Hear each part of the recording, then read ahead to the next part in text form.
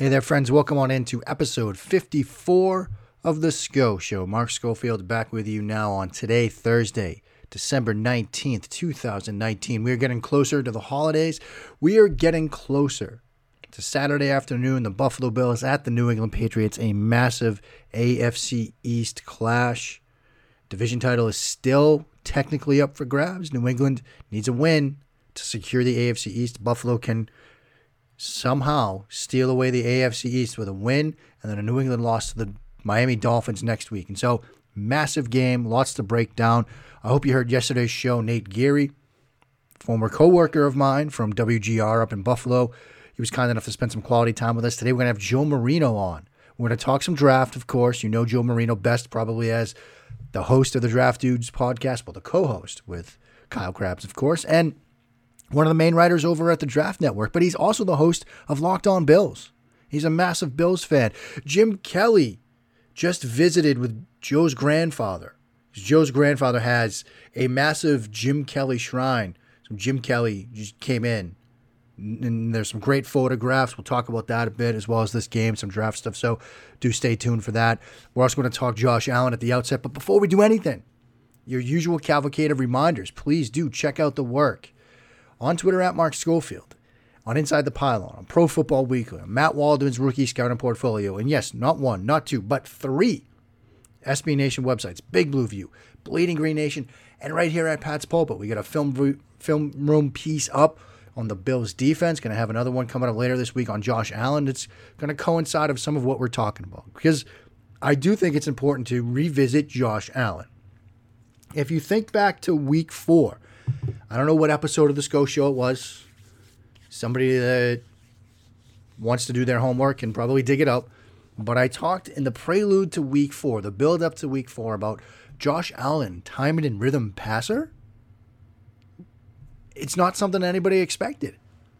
But under Brian Daboll, Josh Allen has turned into a timing and rhythm thrower. The growth and maturation of Allen in this area has been impressive. And so that's the Josh Allen that I sort of talked up going into week 4. But then we saw him play in week 4. And before getting into some nerdy film stuff, I did want to highlight some numbers. I like talking about numbers from time to time. If you look at Josh Allen's splits by opponent, he has played the Dolphins 4 times.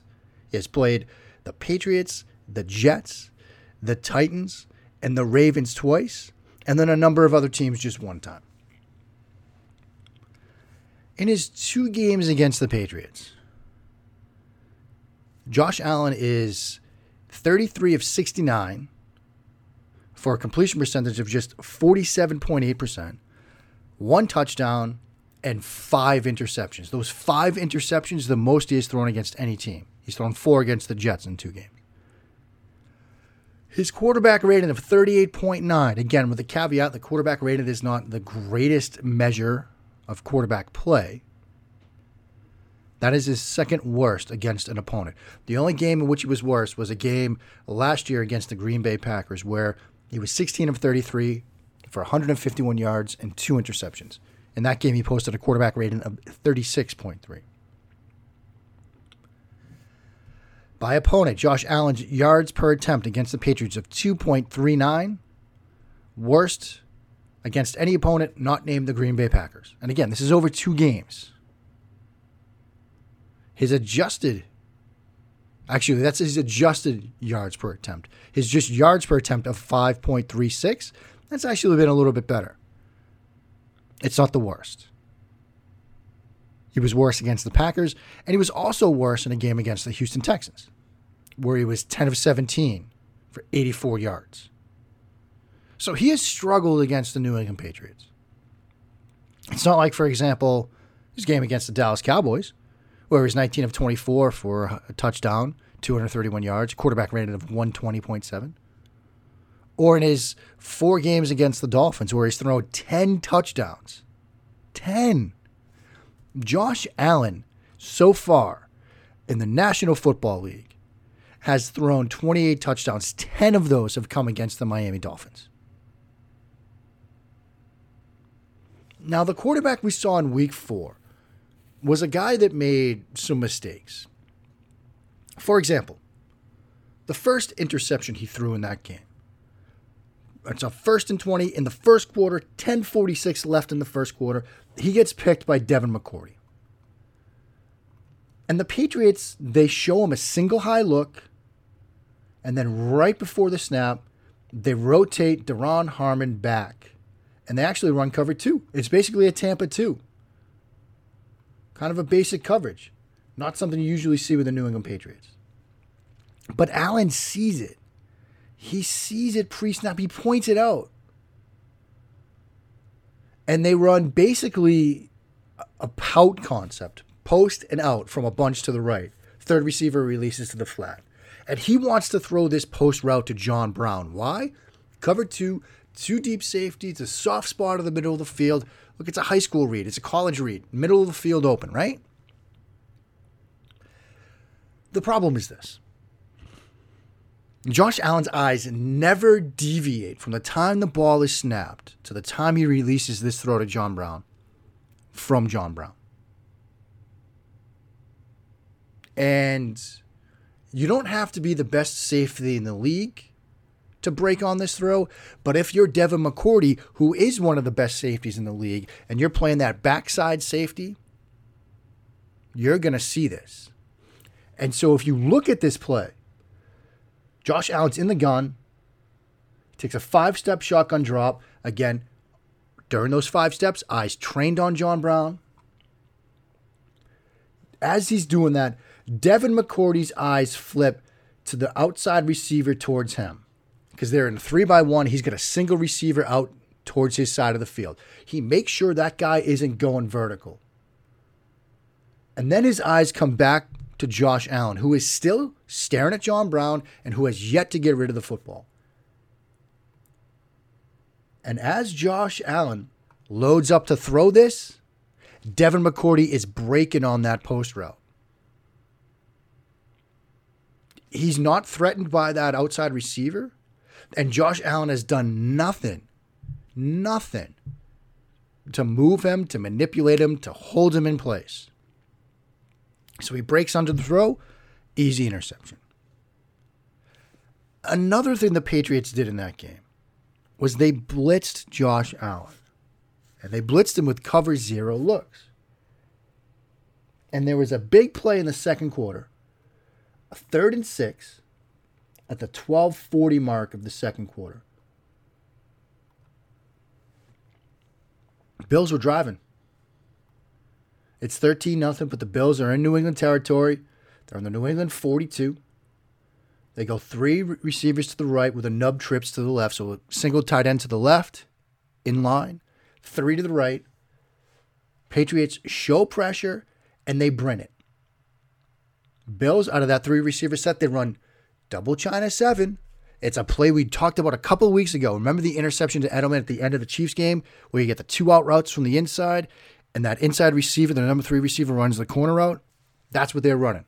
You get the 2 out routes from the outside, and Cole Beasley on that corner route over the top to the outside. And what did I tell you the read progression was on that play? You look at that first in cut first. Then you get to the corner, then the second in cut.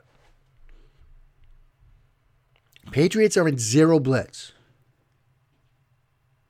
Both the in cuts are open. But Allen throws the corner out. And he overthrows it and the pass falls incomplete. I'm reminded, and I'm going to paraphrase here from Mike Leach, Washington State coach. I remember I was reading a clinic presentation he gave on the mesh play. Again, if you want a window into the madness that is my life, in my spare time I read coaching clinic presentations on the mesh play. But in that presentation he gave, imagine like an hour and a half of Mike Leach just talking about one play and how he coaches it. He talked about the wheel route, right? And everybody loves the wheel route. Wheel route is undefeated. You read it on the timeline all the time. But Leach said in this presentation about mesh that when you put it in, you have to convince the quarterback that it's mostly there for show. It's there to stress the safeties and pull them to the outside, to the boundary, so you can hit either the mesh or the dig or the post in the middle of the field. It's mostly there for show because it's an extremely hard route to throw. But the problem is when you install the wheel route, quarterbacks love to throw it. And Leach said this. He's like, once you put it in, your quarterback won't stop throwing it. It's the same thing with the corner route, especially from the inside split like you see on Double China 7. I was as guilty as this as anybody else. You love to throw it.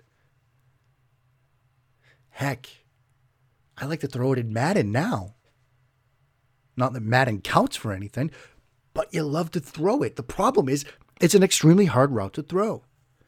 And in this case, when both in cuts are open, Allen's going to throw that. But he doesn't. The pass falls incomplete, and the Bills punt.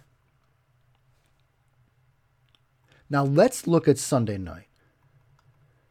Because, of course, it goes without saying, the quarterback the Patriots face this Saturday isn't the Josh Allen that we saw back then, back in week 4. And there's film evidence of this. Let's talk about the blitz stuff. Let's talk about the pressure stuff. I found a play, and it's a little different. It's not the exact same. And again, it doesn't have the best result in the world. And so, you might think, well, why are we going to break it down? Well, I'll tell you.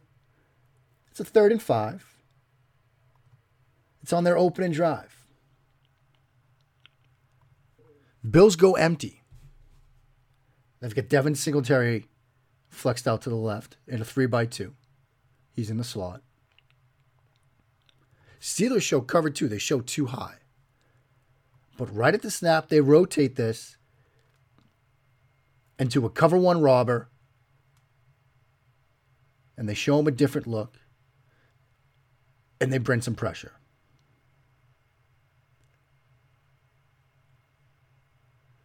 Now, Bills run a spacing concept here. But in response to the pressure and in response to the rotation he sees in the secondary,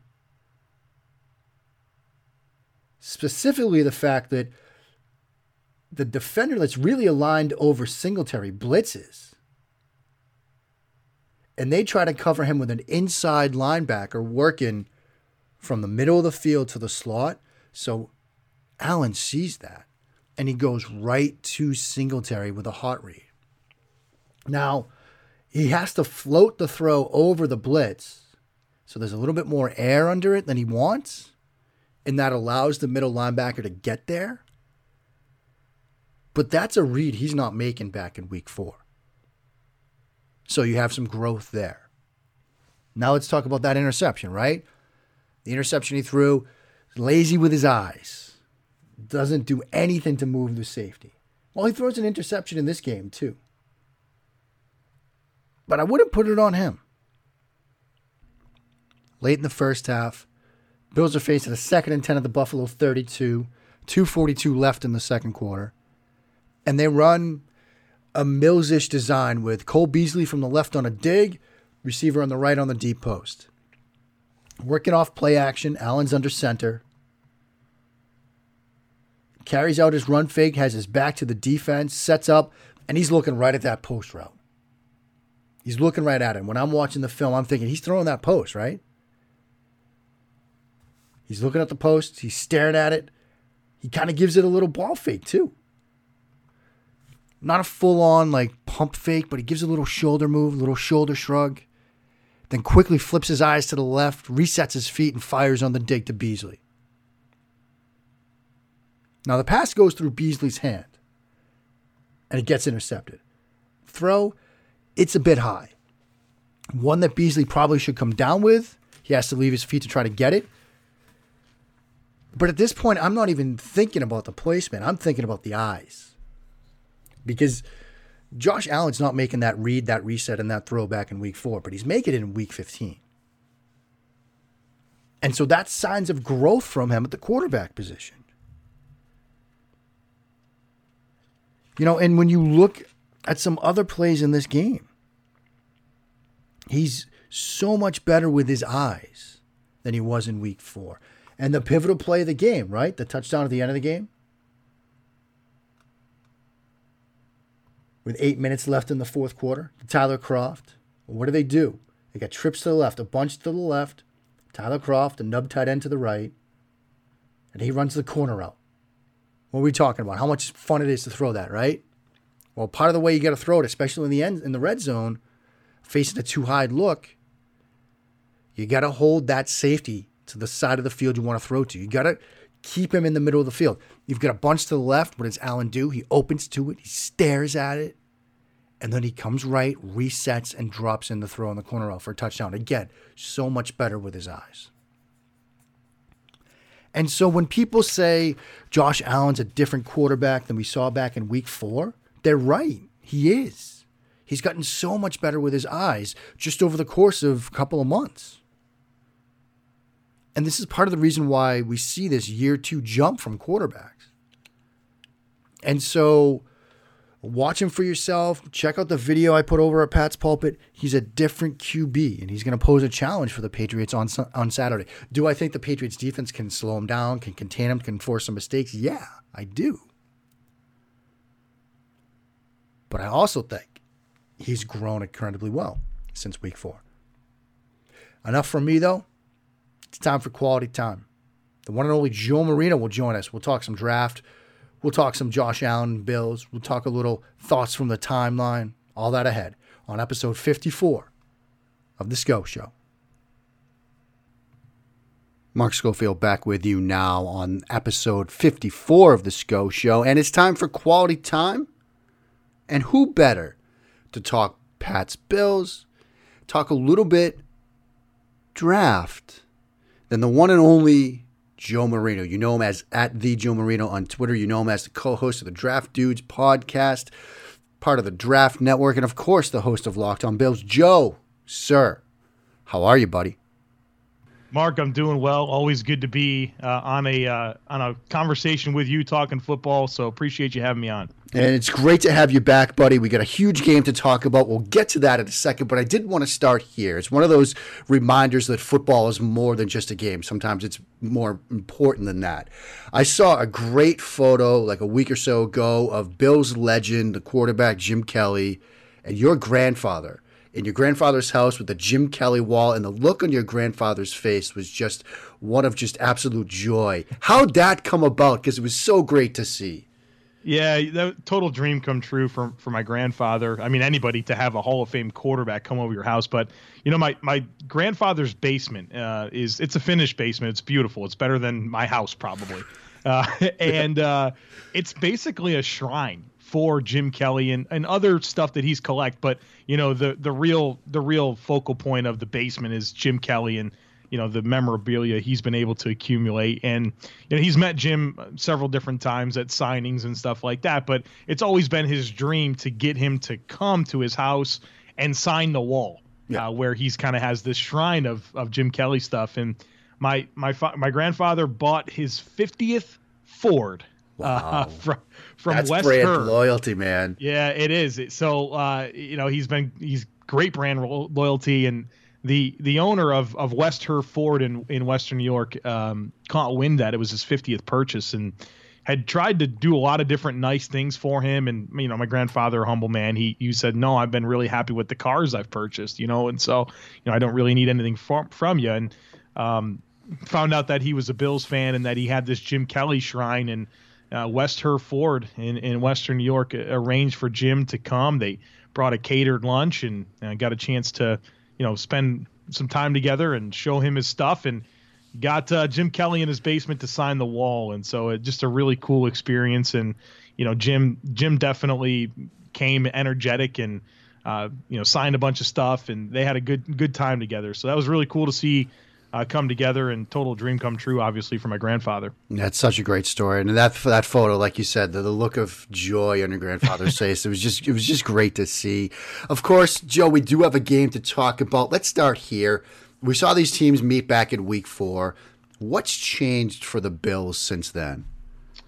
You know, I think going back to that point in the season, it was the Bills were 3-0 going into that game, and Obviously lost to the Patriots, and it was kind of the boiling point of, all right, the Bills got to stop turning over the football because they have a really good defense and they're potent on offense, but these turnovers are killing them. They've been able to overcome them previously, but obviously against the New England Patriots, they weren't able to. Still, they were -3. They four interceptions and then the punt block. Yeah. And it's one of those times where you kind of just take a step back and say, my God, you just lost to the New England Patriots 16-10. Your quarterback threw 3 interceptions. Your starting quarterback did. Your backup came in and threw a pick. You have a punt block for a touchdown, and you only lost by 6. And let's be honest, the Bills had multiple chances in that fourth quarter to take the lead in the game, and they didn't even have their starting quarterback. And it's like, all right, this was that big moment. I think it was a turning point in the season where stop killing yourself. You're a good enough team. You don't have to do everything. You don't have to make every play. And I think it was a big turning point. If anything, I mean, you never say it's a good loss, but I thought it was a really good launch point because if you look at that moment since they played Tennessee the following week, and it was an important game for me when I looked at the schedule. I mean, the Bills were 3-1 coming out of that Patriots game. They had a road game in Tennessee and then the bye. You did not want to have back-to-back losses going into that bye and really take away from the momentum of a good start.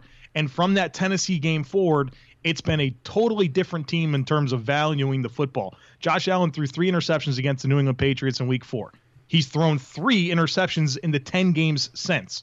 I mean, he's just not putting the ball in harm's way. And I think, if anything, the biggest thing that's different about the Bills is that Josh Allen is valuing the football. You've seen the emergence of Devin Singletary as the lead running back. He wasn't available for that Patriots game earlier. He got hurt in week 2 with a hamstring and then missed several games in a row, and really coming out of the bye, he's been the focal point of the rushing attack. The Bills have been a lot more explosive in the run game, and that was something Buffalo had some success with Frank Gore against New England running the football. And then defensively, I think the big shift, they've been a good defense all year. The real shift for me has been that they've turned pressure into sacks at a much higher rate than they did earlier in the season. So their pressure packages are really coming together defensively, and they're not just affecting quarterbacks by, hurrying them. They're bringing quarterbacks down. And I think that's kind of the things I would highlight about what's different right now from the team we watched in week 4. You might have just answered this, Joe, but I was going to ask you, what's changed in Josh Allen since week 4, since that game? And is it cutting down on the mistakes, the lack of interceptions since then? Well, one thing that for Josh specifically, it has been. That's been the biggest thing is limiting turnovers. I mean, a huge shift, right? 3 in the Patriots game, 3 in the 10 games since. He's valuing the football. And the Patriots was a really good example of Josh feeling like he had to do too much. And, whether it was the 5 times he was sacked in that game, and holding onto the ball and not being decisive, not making accurate throws, putting the ball in harm's way, just throwing it up literally. You haven't seen that carelessness at all from Josh since. And so, that was a moment where the Bills are 3-0, a lot of momentum. Obviously the big monkey of playing the Patriots and how difficult that is for everyone and the stress that it puts on the team. You really want to get off the schneid there. You want to check that box. So sick of losing to the Patriots. Josh felt like he had to do too much, and it was a very inefficient game, a very turnover prone game, and we haven't seen that Josh show up since, and he needs to stay gone because that's been a big part of the Bills being able to stack up as many wins as they have. Is they haven't turned over the ball like they did early in the season, and obviously they couldn't overcome it against the Patriots. Now the big thing with Josh still though is he's not hitting stuff deep, and he's got chances deep all the time, and they just don't hit him. And you think about how exciting this offense could be if he got 15% better throwing balls down the field. And so he's still a good short to intermediate passer. He's good with his legs, but he's going to have to, at some point, for him to evolve and take that next step as a quarterback, hit stuff down the field and really loosen up these defenses, because right now, a lot of times he's not really in the ballpark on some of his deep shots. Let me ask you this about the offense. How important to the Bills' offense are these 2 players, Devin Singletary, who you mentioned earlier, and Cole Beasley? Yeah, I think they're both really important. They're, for Devin Singletary, he's really ignited the Bills' rushing attack. And I know Frank Gore, he started the year really nice. Between the tackles runner, kept the offense on schedule, not a lot of negative plays, just, kind of was a grinder back there. But Devin Singletary, he's not a great athlete. So this is kind of weird. Like, he makes explosive plays, but he's not a great athlete. He's added a more dynamic presence in the backfield where the Bills are able to be more versatile with their rushing attack, getting the ball off tackle, doing different misdirection stuff, because he does have that shiftiness, that elusiveness to really change directions and make guys miss in tight quarters. Where Frank Gore's going to get the ball and he's gonna run forward and straight as hard as he can, but there's not a whole lot of creativity or ability to get out of an unblocked play or really any threat off tackle, and so it's made this Bills rushing attack more versatile and more dynamic, and it's helped the offense overall. Cole Beasley to me is the ultimate X factor that the Bills have. It's third and Beasley, third down. That guy's going to get open throwing the football. For the most part, he's been very effective working with Josh Allen. Now, there's been a couple of games this year where they just couldn't get on the same page, and there was some drop passes. Josh wasn't necessarily in rhythm with him in terms of being on the same page with reading the leverage and those types of things. But for the most part, it's been a really good connection, and it's really helped the Bills offense stay on schedule and convert third downs. But you get nervous, especially the last game they played, the Bills against Pittsburgh. I think Cole Beasley was targeted 7 times. He had 1 reception, 2 drops, and that happened early in the season as well. So hopefully that version of Josh Allen to Cole Beasley doesn't pop up again. But there's every once in a while, there's those moments where they're just not on the same page, but it means so much to the offense when they are. Let me ask you a similar question, but for the defense. How important are Trey White and Tremaine Edmunds? Yeah, I mean, those are the Bills. Sean McDermott's been with the team since 2017, and he's made 4 first-round picks, and there's 2 of them right there, Trey White, Tremaine Edmunds, and then, of course, Josh Allen and Ed Oliver. And really, that's you think about having a big-time talent at all levels of the defense that they've drafted, and those are 2 guys that mean a ton. For Trey White, I mean, it's probably a Stephon Gilmore, Trey White conversation as to who the best corner in football is right now, and they're tied for the league in interceptions. I think they're 1-2 in opponents' passer rating against their coverage. I mean, those guys don't give up stuff, man. they're really talented football players. They both tackle. They're great players, and Trey White, means a lot to this defense because he has been matchup specific with teams' number 1 receivers, and you can do a lot with your coverage, right? You've seen this. You watch all 22 ball. It's like you could play man with Trey White, and you could bracket everything else. Yep. And that's a big Patriot staple as well. They gave a lot of money to Stephon Gilmore because they know that they can have him in man coverage and do introverted things with the rest of your coverage concepts, and it makes your scheme more multiple. So obviously a ton of whatever you think Stephon Gilmore means to the Patriots, Trey White means that to the Bills. And then Tremaine Edmunds is so important for, obviously giving that range and physicality on the second level, but that length and what he can do to affect throwing windows is something that I've really appreciated about his game this year. Just how he's got those, vines for arms, and how he's able to move combined with that length. It really cloudies up some throwing lanes for these quarterbacks. And, he just reads the backfield and just slides into those lanes and really just causes a lot of problems. I mean, we saw a play, it was against, it wasn't against Pittsburgh, it was against Baltimore. No, it was the Pittsburgh game. It's one of the last 2 games where he was lined up on the opposite hash in the A gap. He flashes as a blitzer, and then he peels back hard to the opposite hash and breaks up a pass and intercepts it. I mean, he's got ridiculous range and length. And teams, the quick passing game is a big part of the NFL right now. You've got a matchup eraser, a neutralizer in Tremaine, and he just doesn't have any restrictions. He's 21 years old with 2 years of starting experience in the league, and he's going to be. I think he's primed to be one of the best second level defenders in the game. Yeah, his ability to sort of disrupt underneath. I mean, I went back and watched week 4, and he was getting under slant routes to Josh Gordon, and we know New England likes to throw underneath. Having a guy with his length and athleticism just terrifies me, man. Yeah, and you get excited about like the Bills' middle of their defense, with the defensive tackles with Ed Oliver, the guy they recently drafted, Jordan Phillips and his 9.5 sacks, Star Latulippe is the run plugger, but then you have Tremaine Edmunds as the middle backer, and then your safety tandem of Jordan Poyer and Micah Hyde, and that causes a lot of problems for teams in the middle of the field. It certainly does. Joe, as always, we got some great listener questions via the SCO Show Slack channel. We'll start here. Whatever I mentioned, Joe Marino is coming on. People immediately want to talk draft, so I'm not surprised we're going draft out of the gate. John Limerakis, first off, he drops the oh hell yeah because he's so excited you're on the show. Joe, which wide receivers would you add to complement Harry and Myers along with Jules and Mohamed Sanu for now?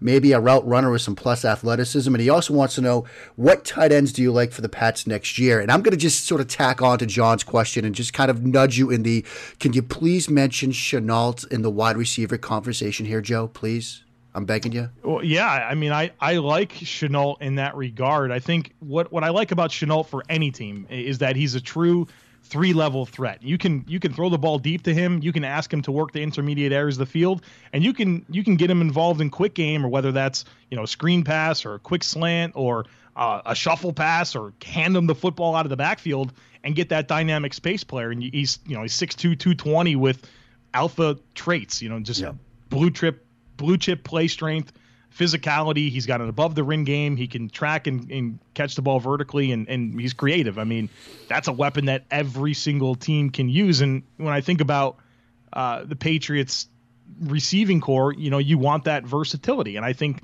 he adds that. And, you and I were kind of teasing. We had a very quick pre-show, but one thing we teased about was, what are we doing with N'Keal Harry? Well, what you're doing with N'Keal Harry is a role that's tailor-made for Laviska Shenault. Yeah. And so that allows N'Keal Harry to do what he does best, which is, be physical and serve as a power forward and win at the catch point and along the sideline. So, yeah, I think any team that's looking for more versatility to round out their receiving core would be well served by looking at Laviska Shenault. And there's some teams at the end of the first round that I really think could all use him, whether that's Buffalo, whether that's Green Bay, whether that's the Saints, whether that's the Patriots. So I think that the market at the end of the first round for teams that are thinking, okay, other teams are going to get CeeDee Lamb and Henry Ruggs and Jerry Jeudy. All right, we're going to be in the market for like a T. Higgins or a Laviska Shenault. Well, I just named 5 teams and they all can't draft Laviska Shenault. So I think he'd be perfect for a lot of teams. The tight end market this year is it seems like not a year to really feel like you need to get a tight end.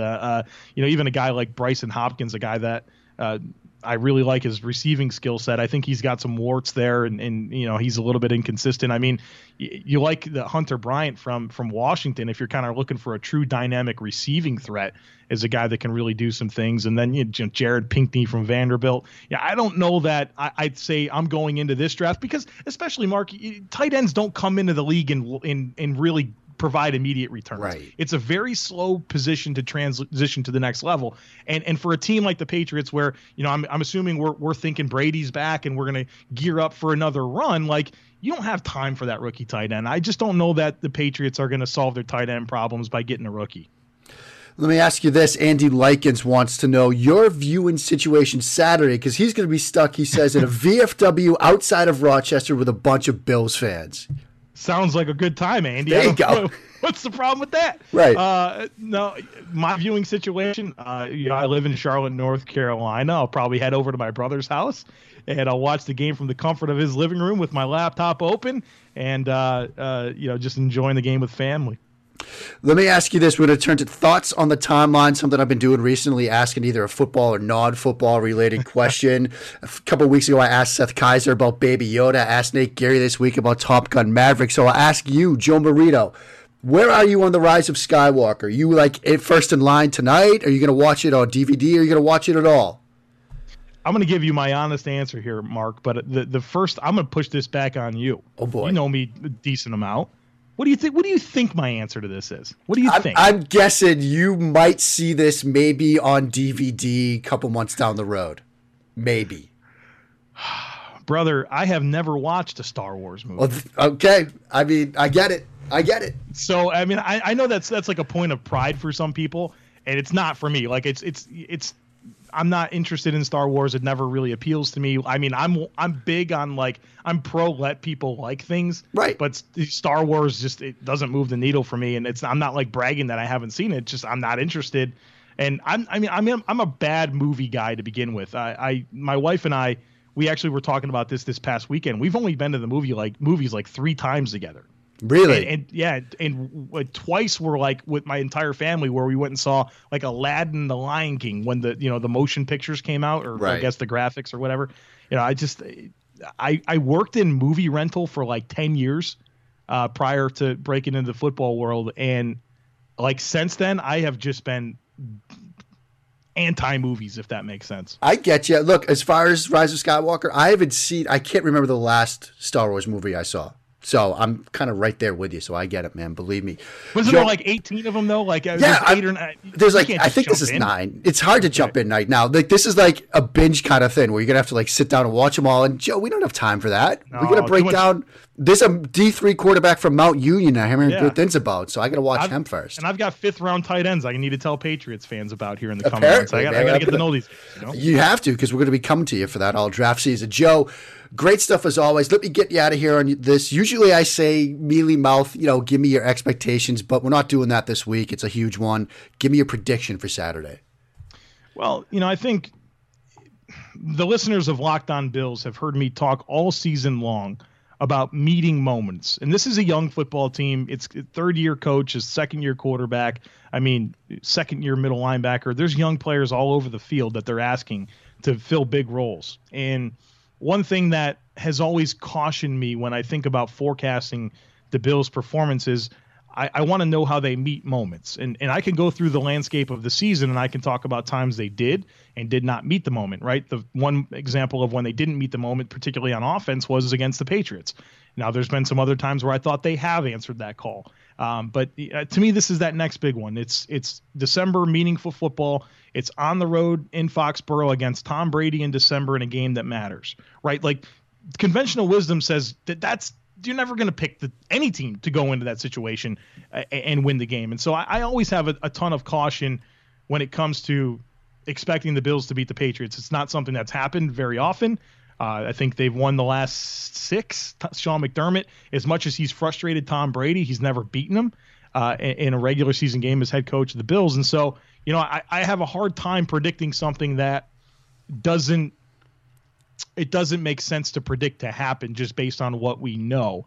I will say this. I think the big thing for the Bills and their evolution as a football team is people criticize them this year for playing a soft schedule. Well, to their credit, they beat the teams they were supposed to beat. And then they beat a few teams that were decent, right? They beat the Titans. They beat the Dallas Cowboys. They beat the Pittsburgh Steelers.